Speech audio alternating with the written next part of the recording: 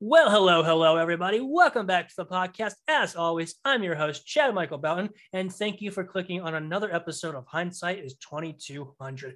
As always, have to thank you guys so much for all your love and support. We continue to grow and get bigger and better, and it is all thanks to you. If not for you guys, we wouldn't be going places. So thank you guys so much for all your love and support. It means a lot. If you missed the last episode, I sat down with the amazing Dave Steele, or the Blind Poet as he is known. Phenomenal episode, probably one of my personal favorites to record. Just so much good stuff going in there and unpacking and all the stuff he's doing to help destigmatize disability and help get disability acknowledgement into the schools while kids are still young. Just an amazing episode. I definitely highly recommend it. So if you missed that episode, please go back and give it a listen to. Would appreciate it. Anyways, let us move on to today's episode. I have an amazing guest who is creating a phenomenal game that I am super excited for. I'm definitely looking forward to this game, and when it will release, hold on one moment. Hey, come here. As you know, I am legally blind, so I have guide dogs that are trying to play when I'm doing my intro. Anyways, let's get into today's episode. I have the amazing Connor Bradley, all the way over from across the pond in the UK.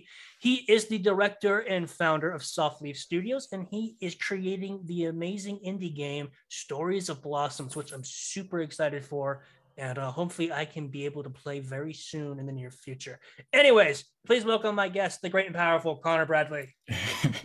Thank you. That was a lovely intro. Yeah, sorry that I had to hold it off for a bit. The dogs, I got my two guide dogs. I got my guide dog and then my sister's guide dog. She works in an office where it's really not the best place to bring her, so I have to watch hers as well. So they were trying to play with a squeaker toy, which is a no for the podcast. they just want to get some of the limelight for themselves. Yeah, they want to steal the show. Hey, well, thank you so much for coming on the podcast. Really appreciate it. Like I was saying in the intro, I found the game through Twitter. Of course, I follow so many game publications, developers, advocates, accessibility researchers, and Stories of Blossoms was one that kept coming up over and over again. I'm like, all right, I like indie games, and I've gotten to a real big indie fix the last couple of years. So I'm like, let's see what this one's all about. First thing that stood out, the artwork. Oh my God, I love the artwork. The art design is so lovely. Really great. And then of course the accessibility features that you guys over at the team are putting into this game. I mean, it is mind-blowing. So this is a title that I'm very highly anticipating to play once it releases. Oh, that's really awesome to hear. Like, I guess that's kind of comment. We sort of know that we're doing our job, that people are liking what we're doing. And yeah, the whole part of the marketing as well is to show the accessibility that we're doing in the game, because we sort of feel that people need to sort of see these kind of things before the game releases, so then they can also get in the hype train and sort of get interested in it.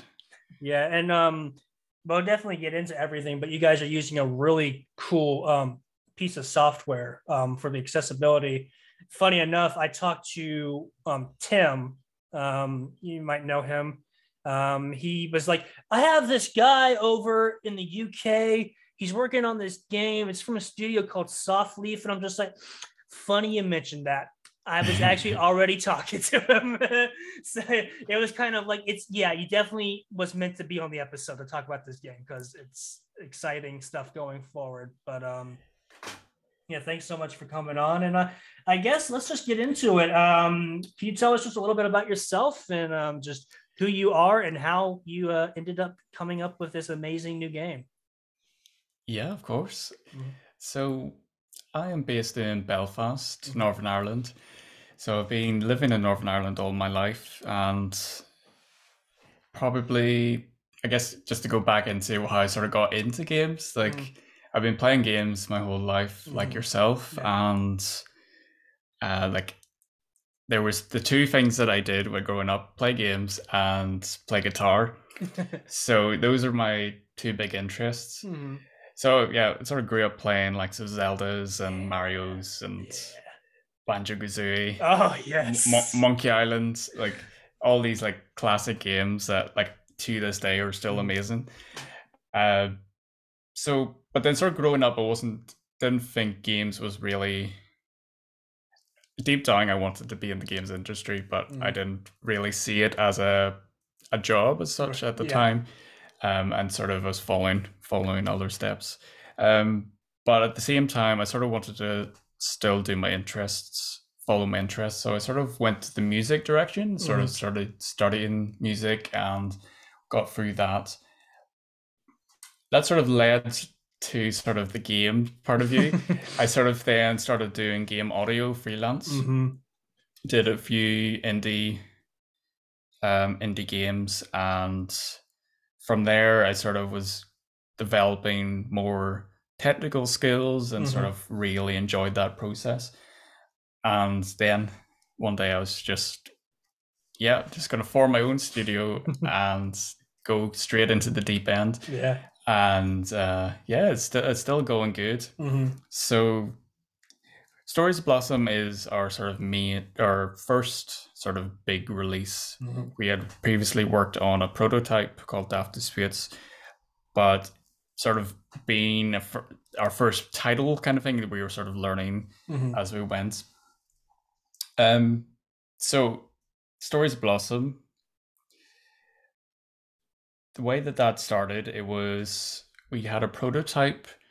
It was getting funded by Future Screens NI, which is a funding body here in Northern Ireland. They kindly offered us funding to sort of look into a topic that we want to look into. So our topic of choice was accessibility in games. So from the very beginning of our prototype, that was our main focus, was accessibility. So that sort of meant we were making design choices that affected those kind of decisions. So for example, our game is a point and click game, but not everyone can use a mouse, for example, to point around the screen. Either because they can't see the cursor on the screen or they just don't have the fine motor controls to do so. And also there's just people have the preference of using a keyboard or a controller, those kind of things.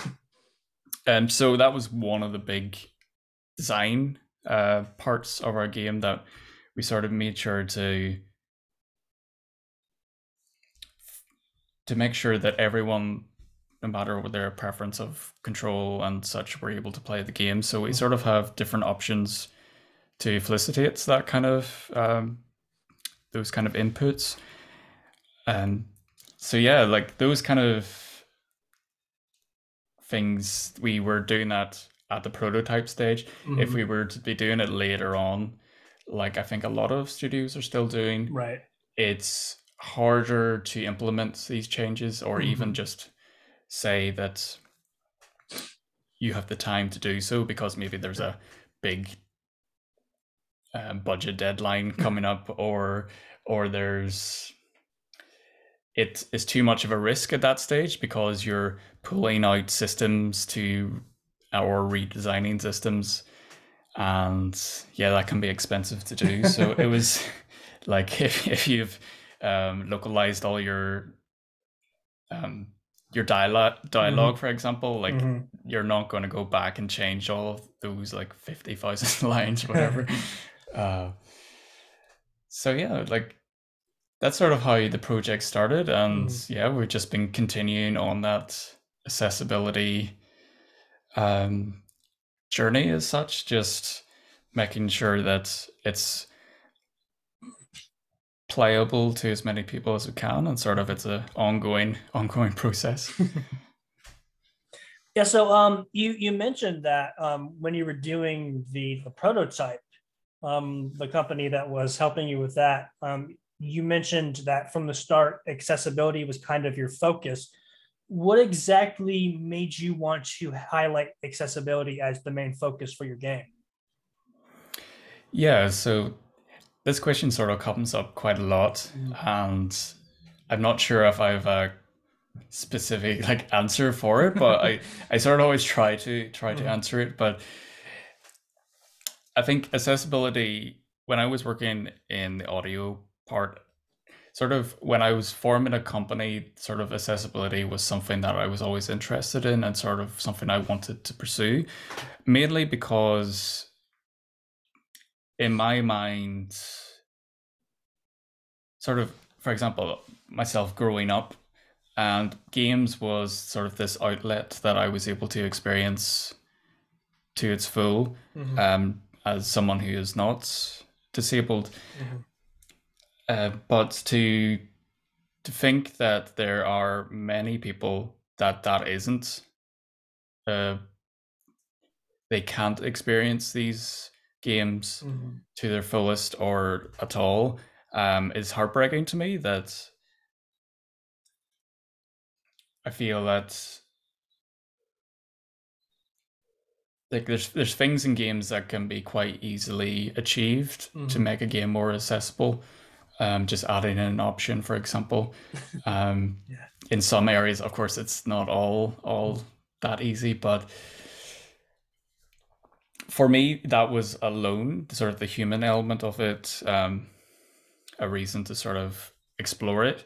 And sort of when I didn't really know anything about accessibility in terms of how to implement stuff. So when I was beginning, there was a lot of research, and sort of from day one, then I was just learning as I went, and sort of all the different good resources that there is out there, and sort of learning from people. And I feel that from a work point of view, it's for me, it's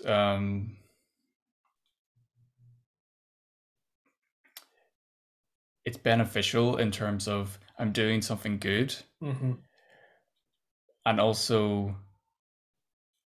the sort of feedback that we get, it's positive and sort of makes me feel good about what we're doing.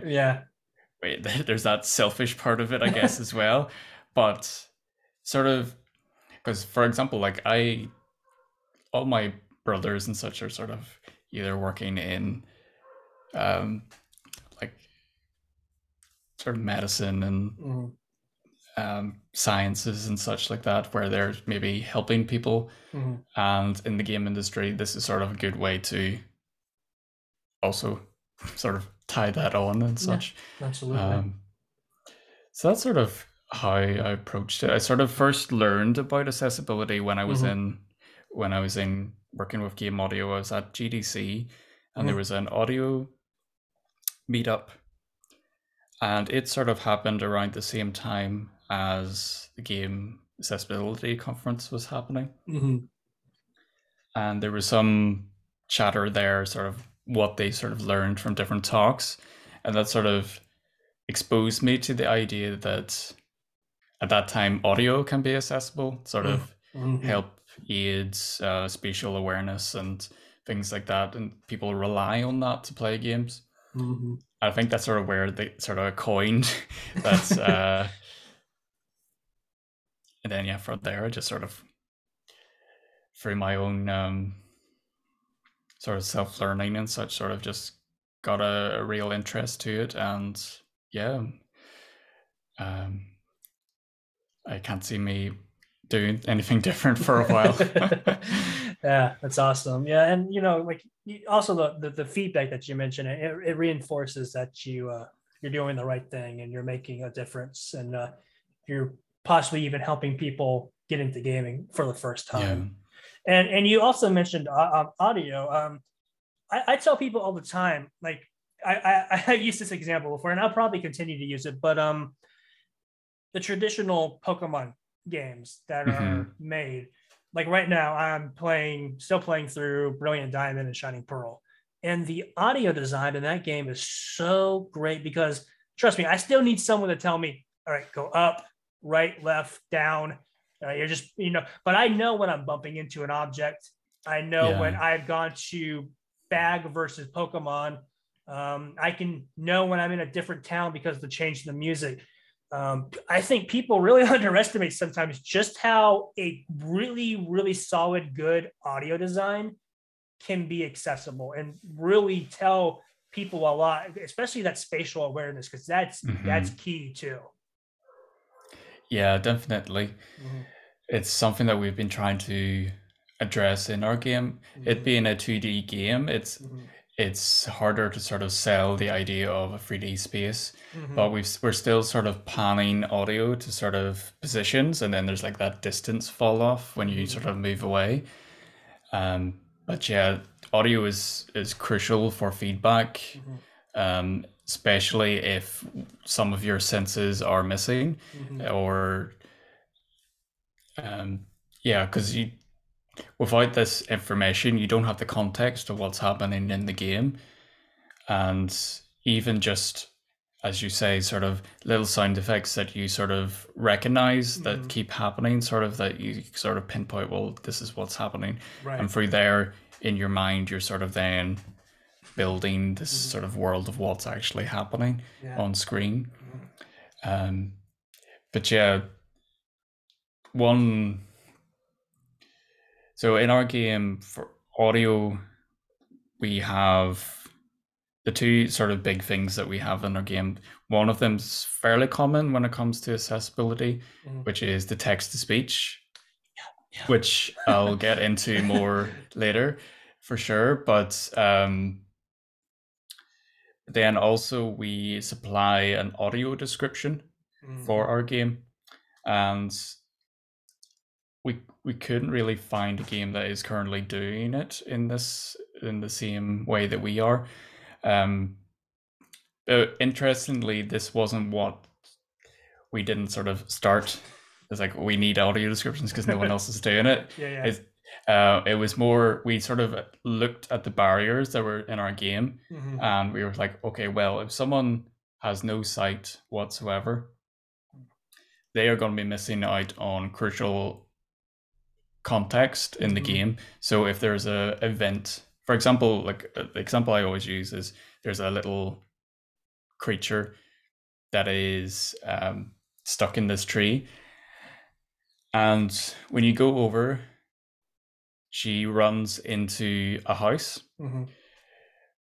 But if you can't see that visually, you don't get that like puzzle clue to sort of see where the next place you need to go to find the creature again. But with the audio descriptions, we have, similar to how like sort of in film and TV, how audio descriptions are done. So we did a lot of research on those as well, sort of tried to mimic in some ways what they do. So we just sort of describe the actions that are happening, sort of any sort of context or descriptions that you might be missing otherwise. And we found that part of the audio has really benefited people, and there's people who maybe don't need it to play, but they're still using it just because they like it, which is amazing to see. Yeah, and I tend to use a lot of audio stuff for even some, motor and cognitive stuff, because it's some of that stuff is great and I love it, and it's like, who am I to not look in and see if it can benefit me? Yeah, that's exactly, like, that's why they're there. It's for some people they are needed for them to be able to progress through a game, but for a lot of people, these features or designs are there just to improve their experience. So for example, if someone is just playing a game and outside their door there's heavy or very loud roadworks going on, for example, like, you won't be able to hear the dialogue, so you need to rely on subtitles, and sometimes you have to rely when there's no audio at all. You could be playing at night, like you're like all nighter, just playing games or whatever, and or you just don't want to disturb people because they're working or busy or whatever. You sort of have to, things like audio captions and again subtitles are crucial. And there's things like just temporary sort of disabilities of things like sprained wrist, or you're just fatigued after a day of work and you sort of want your experience to be easier on you, and those kind of things. Like, I think a lot of people don't realize that it's also benefiting, like it benefits everyone at the end of the day.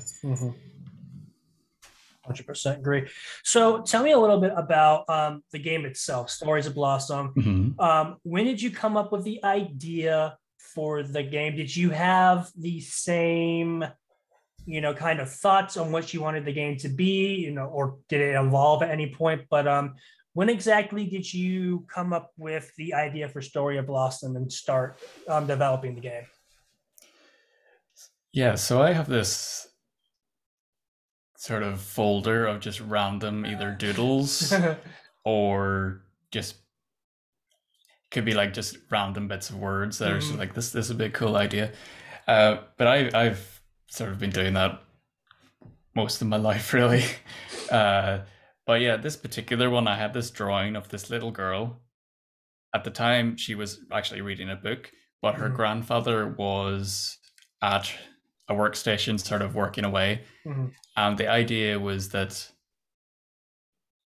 they would sort of narrate their own stories and sort of they sort of then embody the characters and then all the mischief that happens in those. That was sort of the core idea. Very bare bones, but a lot of these kind of concepts are. And then you sort of explore where that goes. And some of the things were easy to sort of grab onto, the likes of the storybook illustration kind of art style. That was sort of a given almost. Yeah, I've said it before, but I absolutely adore the art style. Thank you. That's Claire, my fiance. She's the head of the art department. I say department. She is the art department. So she comes from a traditional art background. So we sort of wanted to try and mimic that as best we could with what we've got. So she was just using sort of watercolor kind of brushes in Photoshop, and we sort of went for the hand-drawn animation as well. So we now thankfully have a few freelancers on board to help us with that, because it takes a fair bit of time to draw frame by frame, as I'm sure you can imagine.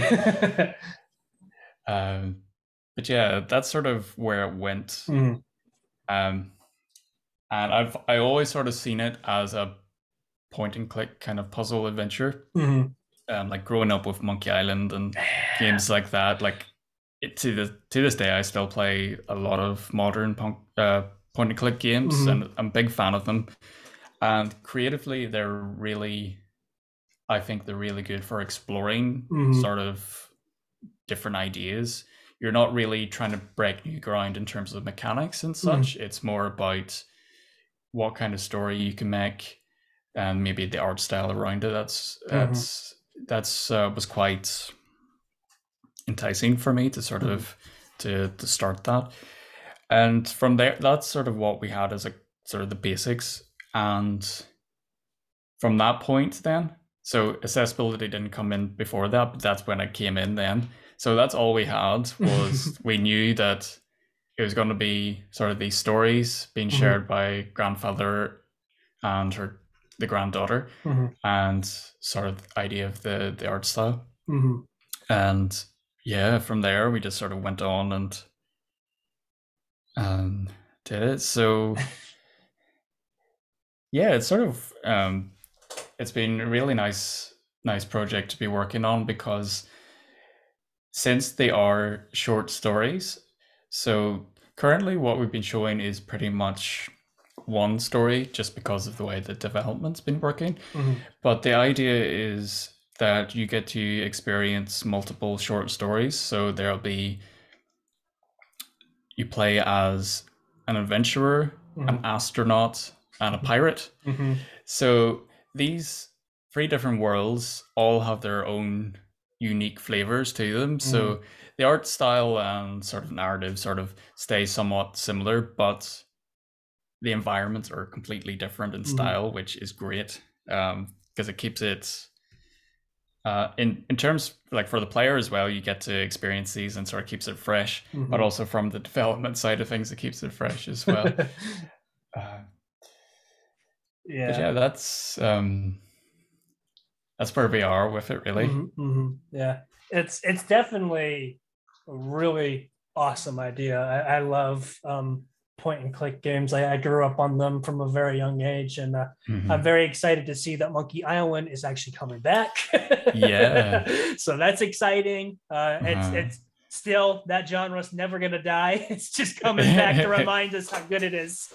But yeah, I'd love that. And so you mentioned it. You had the idea, and of course, accessibility wasn't a point yet.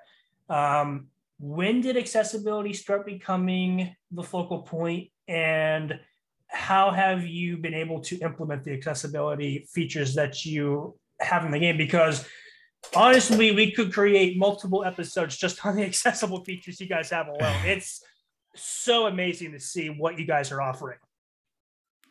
Oh, thank you for that. Mm-hmm. Yeah, like I think so. The accessibility point of view, it came when we started designing the puzzles and writing the dialogue. Mm-hmm. So a lot of the process. So yes, there is all these features and such, but there's a lot of things that went into the designing of the game Mm-hmm. that are somewhat, I guess, invisible that you Mm-hmm. might not notice. Mm-hmm. That so we sort of sat down and all the dialogue that we wrote, we sort of made sure that for people with maybe a lower reading age or um, lower cognitive skills, those kind of things were able to sort of grasp it and it wasn't too much. And so there's things like that we sort of went through and made sure. And being a puzzle game, Mm-hmm. if you've played likes of some of the older games, you know how difficult some of those puzzles can be. Uh, like they're notorious Yeah. for it. Our game isn't sort of trying to combat with those for sure. There will be there is some challenge in Mm-hmm. it, but the way similar actually to what those games did was they sort of had hint systems. Mm-hmm. So we have one of those that sort of gradually gave you more information about a puzzle to sort of help you. And if you can't figure the solution, we have an option to just give you the that guidance to say do Mm-hmm. this, and it lets you progress. Because the worst thing that would have wanted was that people stop playing the game, have to look online to Yeah. look at a walkthrough, and Right. then have to like scroll to where they're at. Mm-hmm. Um, that kind of experience to me sort of takes you out of the immersion. Where in this case, it's sort of your still in it. Mm-hmm. But yeah, in terms of sort of like it's as you say, it's quite a big topic to sort of cover everything, but sort of to sort of give um, sort of more broad strokes of it. Mm-hmm. And so, sort of in the audio point of view, as we were Mm-hmm. saying, there was the audio descriptions. Mm-hmm. We also have text to speech. So we have a powerful plugin that we're using by a company called Read Speaker, Yes. as you were hinting at. So Yeah. Yeah, we have had the privilege to sort of test this plugin while it was in development, and yeah, it's very powerful what you can do with it. We just Yeah. type in a string of information, sort of like, for example, it could be just a label of something, and it will read it back in real time. So we don't have to generate audio files or anything like that. So Wow. it's incredible. That's crazy. Yeah. And yeah, so we had that quite early on in the process as well. And as we've been sort of giving feedback and they've been making improvements to it, it's now sort of available for people. And yeah, I highly recommend others sort of looking for solutions in text to speech to check it out, because it will make your life so much easier. Yeah. I've been talking to one of their team members, Tim, and I told this to you offline when we were speaking before the episode, but I was trying to talk to them because I'm really interested in text to speech to text, text to speech, because as someone who is severely visually impaired, I can't read text when it comes to video games. Most modern video games that don't have any sort of plugin like that either give me fully voice acted games, or I have to have someone with me as I'm playing to read what's going on, because I'm going to miss a lot of the plot and important stuff. So, I've always been like gung-ho on text to speech, give me narration in your games. So when I found out about the plugin, I was just like, well, this is cool. Why won't everybody use this? So, contact them. And then he's like, oh, you should reach out to this company called Softleaf. Yeah, they're making this game. And I'm just like, is it Stories of Blossom? They're like, yeah. I'm like, yeah. Yeah, I'm excited about that game too.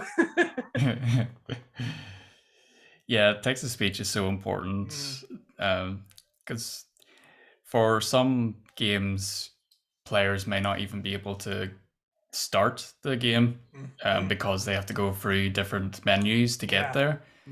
And if they can't read that text for whatever reason, that is a big stopping point, to put it lightly. Yeah, the many a times I've just sat on an opening screen because it's telling me to click on the language that I want to play in. More than I would like to admit. Yeah. Yeah. But those accessibility options are like so crucial, and the audio description stuff that you're doing is super cool too, because I don't know a lot of games that are really doing that right now. At least I can think of off the top of my head, at least not in the way that you guys at Softleaf are handling it. Yeah, there are studios doing audio descriptions for trailers. There's some really good work being done there. And there are sort of audio-based games that sort of, in some ways, they are more dialogue than maybe describing what's happening. They're maybe using more of the audio to sort of to give that context. But yeah, from a point of similar to what audio descriptions in films, sort of taking moments to describe the scenery and things like that. Yeah, we haven't come across much, but I'm sure there has to be somewhere. Love to hear it if there is. But an interesting thing with since the game is a high narrative game, that you have this discussion between the grandfather and the granddaughter. In some ways, there's parts of that somewhat are audio descriptions, that they are sort of like the grandfather is telling to the granddaughter what's happening and trying to like depict the image in her head. So for the most part, we sort of had a lot of dialogue in there to sort of fill in those spaces. Right. But yeah, there was also other areas that the audio description really helped, because to sort of because before, sort of early on when we were testing, we didn't have audio descriptions. We had text to speech, so it was playable to someone who had no sight or low vision. But we got some of those testers that tested those early builds and now tested it with the audio descriptions, and the amount of detail that they missed out on the first time round, and now that they were like, oh, so this is what's happening, and they get to be involved in the story more, which is amazing to hear. The feedback was really good, and yeah, hopefully by release, all the feedback that we've been getting, sort of be able to tweak those, just to make it better. But yeah, I hope to be sharing soon sort of the findings and sort of process that we've had, probably in the next month or so, when I get time to write all that. But yeah, it definitely, I think when it comes to these kind of processes, there's no point in being sort of keeping it to yourself. I feel that there's benefit for letting people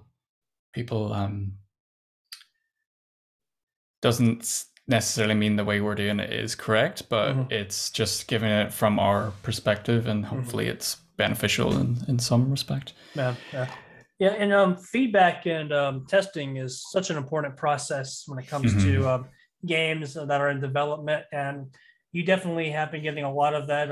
Recently, I just saw it, maybe a couple of days ago. You had the honor of having Xbox accessibility team taking a look at your game and testing it out and everything. How amazing has it been to be able to get the accessibility team from Xbox to give you guys feedback and just overall the general consensus when it comes to the feedback? Yeah, it was incredible. Like, they have been an inspiration from the very beginning, sort of all the guidelines and documentation that they've been giving out over the past 2 years and before that as well, just sort of when we were looking into it more. And yeah, to be sitting in the same call as them and going over my game, it was sort of I'm not gonna lie, a bit of imposter syndrome sort of was creeping in, but at the same time, they were sort of giving us feedback and sort of saying that we are doing things well, and the feedback was highly positive, which was really great to hear. Sort of bringing tear to my eye for sure. But the great thing about the report, it sort of detailed sort of what we were doing right and sort of areas that we want to look into that may be possible concerns for certain people. Thankfully, none of them were too extreme, but there's definitely areas that could do with a lot of improvement, which is the whole idea of the report, is to identify these things at an early stage, so then we can then go back in and sort of address those before release. So yeah, I now have a bigger list of things to do, but it's great. Because up to that point, we just put out calls for people to test, people who are interested in testing our game's accessibility, and sort of from the beginning of prototype, we've been sort of testing at different stages, and through that process, it was only through that process that we sort of were able to get to that point of getting good sort of feedback from that. But yeah, that kind of feedback is crucial, because as a developer, you can sit and implement features and guidelines and things all day, but if you haven't got people who are living with these conditions or situations day by day testing, you're not going to be able to you're not going to be able to sort of get those corrections in the game and sort of remove those barriers the same way. And I'm really, really grateful for everyone that's been helping us so far. It's could not have got it to the stage that it is without that kind of feedback. And yeah, as I say, long list of stuff to continue to implement. Yeah, I mean, no, but it's really incredible what you're doing, because you know, it's a very small team, but of course it's also a very passionate team. And you know, it has to make you feel great that just given what is available to you, you are already kind of hitting those check boxes that people really are going to appreciate once the game is finished. Yeah, because as I was saying, we are a very new company in the grand scheme of things. This is our first full release, and sort of the first time sort of looking into accessibility as well when we started it. And we're now getting to the point where we're sort of being recognized for these kind of things, which when I first started, was not sort of thinking that was going to be the case. And yeah, it's incredible where the project has went, and hopefully as we go it will continue. And for us, the main idea was that when the game releases, that it is accessible to as many people as we can. And sort of from there, sort of as I've been making the game, sort of we won't be able to cover everything, but the idea is that going forward, we will have those sort of that knowledge base and sort of skills and such to maybe make a more accessible game in the future. But yeah, it is, being a very small team, to give context. So I'm the only programmer and the main lead designer. I've had a few people consulting and such while on the project, which have been great help. But the final sort of decisions and implementation part, it sort of all comes down to me. And being quite new in the industry as well, sort of programming and all these things, I'm sort of learning as I go. And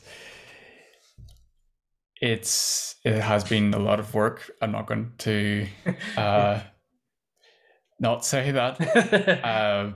But having the focus on the accessibility point of view, you sort of get these results which are sort of able to show that people are grateful for what you've been implementing and they're excited. And yeah, it's sort of about just managing what you can do at any given moment and sort of give yourself that sort of downtime in between, because it's needed. Absolutely. And you're already building such a great platform for the company. You know, you're laying down a very amazing foundation for this first game.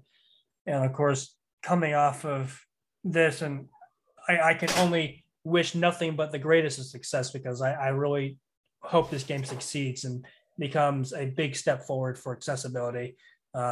You know, that's what it could be going forward, as you guys continue to further along more and more accessible gaming, because that's the thing for me, is at the end of the day, I just want as many people that are possible to play games to continue to play gaming. Because about 4 or 5 years ago, when I started living on my own and moved away from home, I had that moment where I thought, oh, I'm going to have to stop playing games because my disability is so severe, and there's not companies or games that are being made that can help me access this medium because of my disability.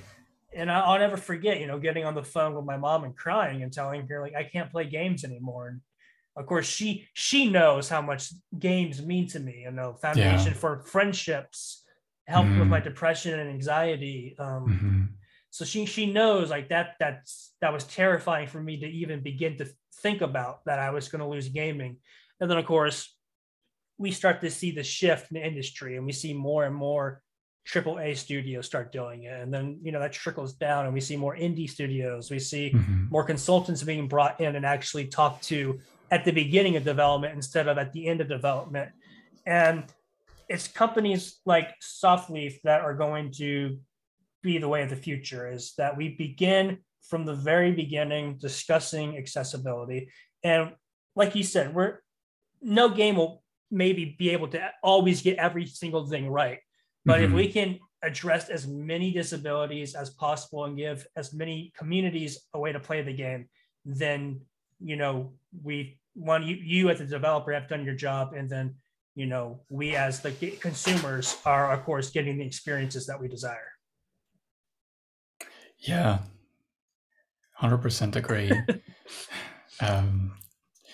Yeah, thank you for the kind words. Absolutely. But what was I going to say about that then? I left them speechless. Yeah, you really did. Yeah, so 100% right. So sort of being able to implement these kind of changes, not even changes, you're implementing them at the beginning, so they're not changes, you're sort of, they're in the design process, right, from the beginning. I think it's sort of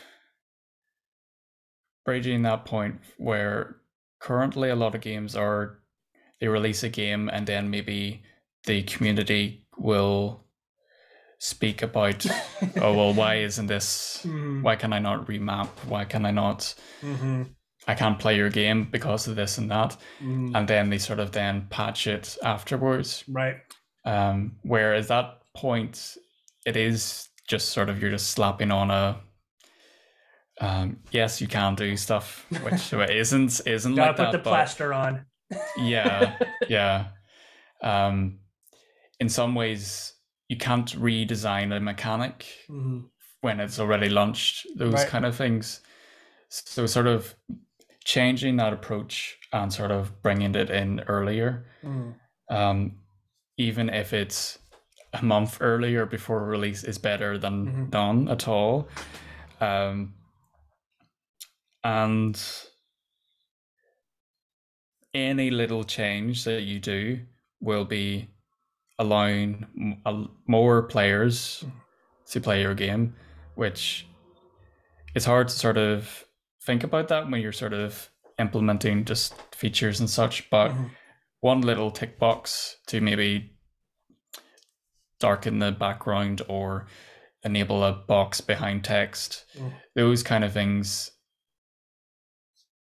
allow players to play. And I think, as you say, we are getting to that point where more and more studios are going the route of accessibility and thinking about it during development, which is great to see. There's still work to be done, I guess, and sort of I think for some, maybe they don't see either the market benefit of it, or they maybe just haven't considered that what they're doing could be creating barriers. I guess there is a lot of aspects to it, but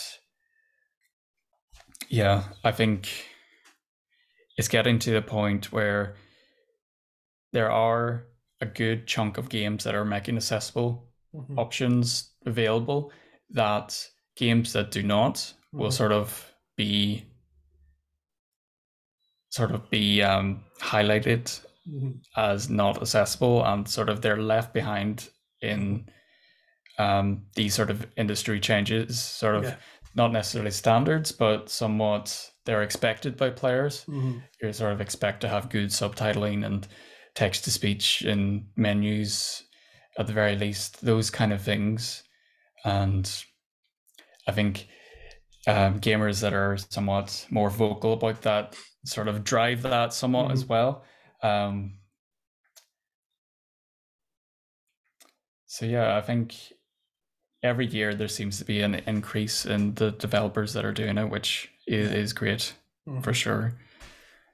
And I think it is thanks to sort of those bigger companies that sort of addressed it, like likes of Last of Us 2.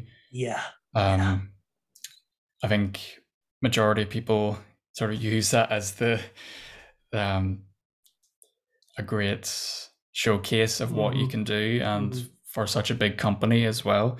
And then games like Celeste, phenomenal game.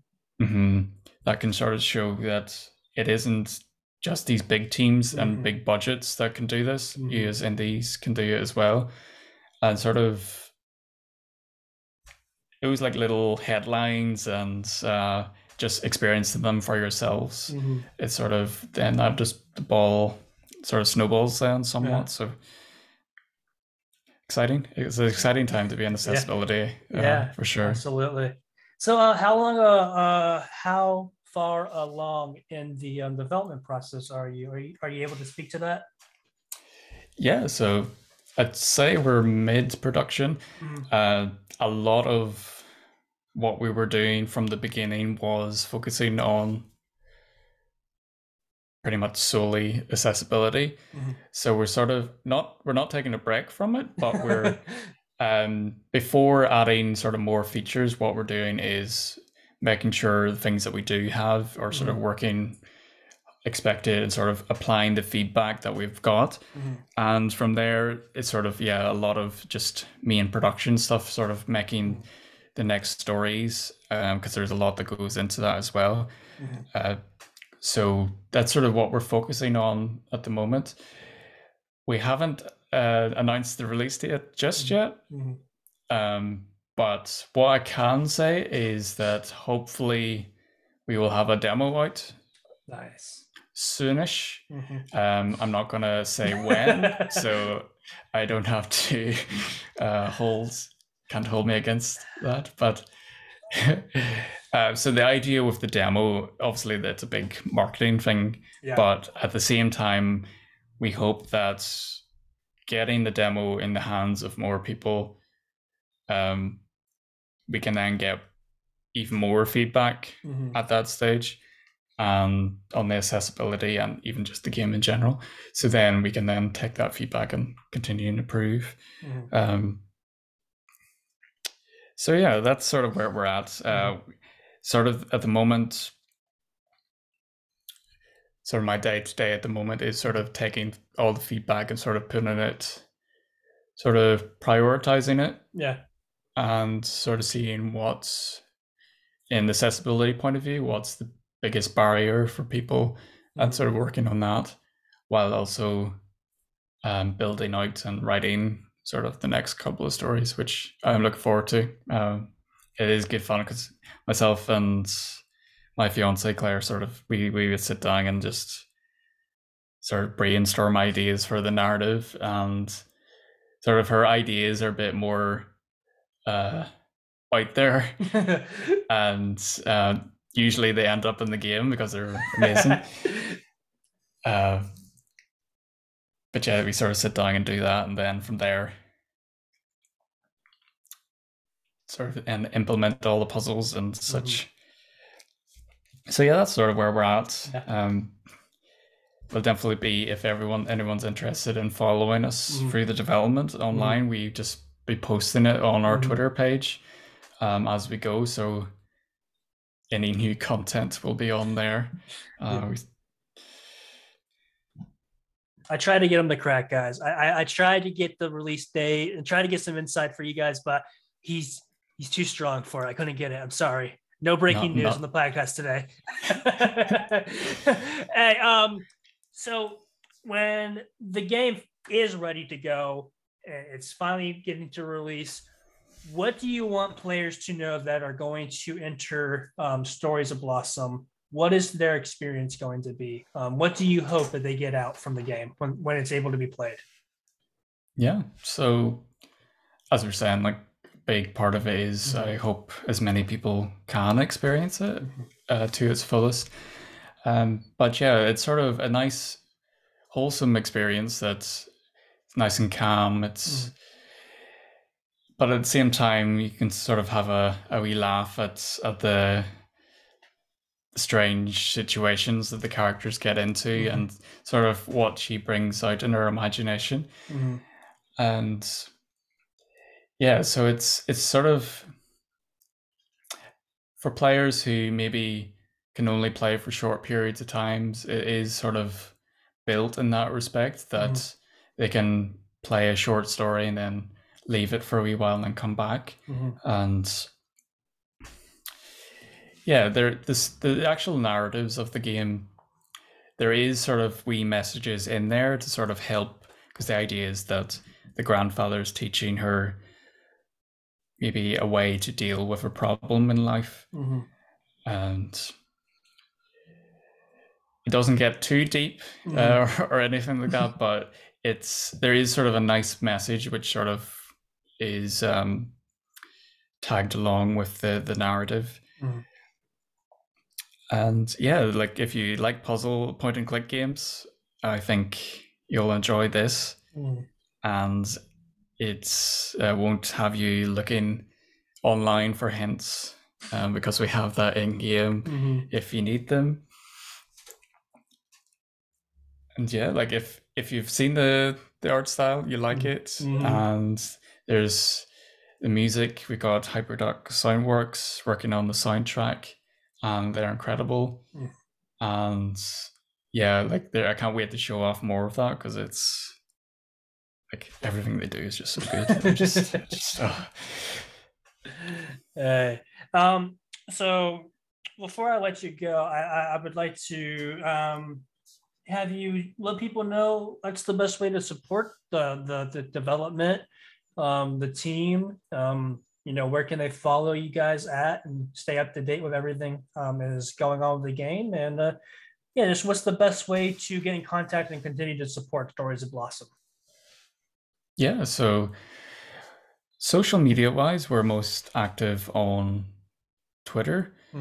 We are pretty much everywhere else, but that's sort of where we sort of are showcasing most of our accessibility options and what the work we've been doing.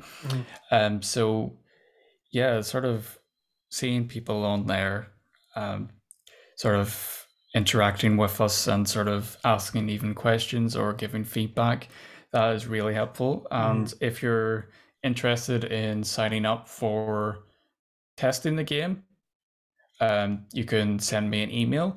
We have a contact form on our website. So that's softlystudios.com. And currently we're not doing any tests, but in the future we will be. So we have a big database of people that we can sort of go to. So no promises that you'll be selected, but there's a chance that you will be. And yeah, from there, if the game sounds like it's your cup of tea, we currently have a store page on Steam, and wishlisting it on there is a great help to us. We can sort of address how we're doing. But yeah, I do know that, I'll just say that I do know that Steam isn't accessible to everyone. So hopefully in the near future, we'll be having an itch store page. And yeah, the idea is we are releasing the game up for Xbox as well. So it will be on there at some point too. So hopefully those store pages are a bit more accessible to people to check it out. Yeah. But yeah, that's probably telling you to do too much. Like, I'd be happy, just say hello. And from there we'll have a wee conversation and yeah, take it from there. Well, that sounds great. I promise when it comes available, I will be making a purchase. That's just that's not me marking out or anything. This is from someone who is genuinely interested and liking the game and wants to play the finished product. So I definitely will get my hands on it when it is time to play the game. And for those that are listening, please, I really do want to highly recommend you guys following Softleaf Studios. Please go onto their Twitter. It's at Softleaf Studios. Please support this game and support this studio. Indie studios are so amazing. The amount of work that these teams, sometimes very small, not the most money in the world, but what these teams are able to produce and put out, like games like Celeste and Amori, Undertale. I mean, these are games that rival any AAA studio game on any day of the week. And as someone who's super passionate about this market, I just want nothing but the success for this game. So I know I'm on my soapbox right now, but please do support this game, and let's try and make Stories of Blossom the next big thing. So please, if you can, go to Softleaf Studios and visit them and show them your support. I would super appreciate it. And if you guys would like me to pass any questions along to Connor, please email me at cmbouton. That is CMBOUTON, CM Bouton, all one word, CM Bouton at yahoo.com. You can find the podcast on Twitter at 2200 hindsight, 20200 hindsight, all one word, 2200 hindsight. And if you would like to listen to the podcast and keep up to new releases, please do know that you can find us on Anchor, Spotify, and Apple Podcasts. The name is Hindsight is 20/200. Again, thank you all so much for listening. Let's make sure that we do our best to support this amazing game and some amazing studio. And I just want to say thank you so much to my amazing guests. Connor, thank you so much for coming on the show today. Oh, thank you, Chad. Like that, I couldn't ask her better. Hey, that was my pleasure. All right, guys. Well, that's it. We're going to leave you for today, but please do come back next time for another brand new episode. I am your host, as always, Chad Michael Bouton, telling you guys to please be safe, be kind, and until then, we'll take care and see you soon. Bye, guys.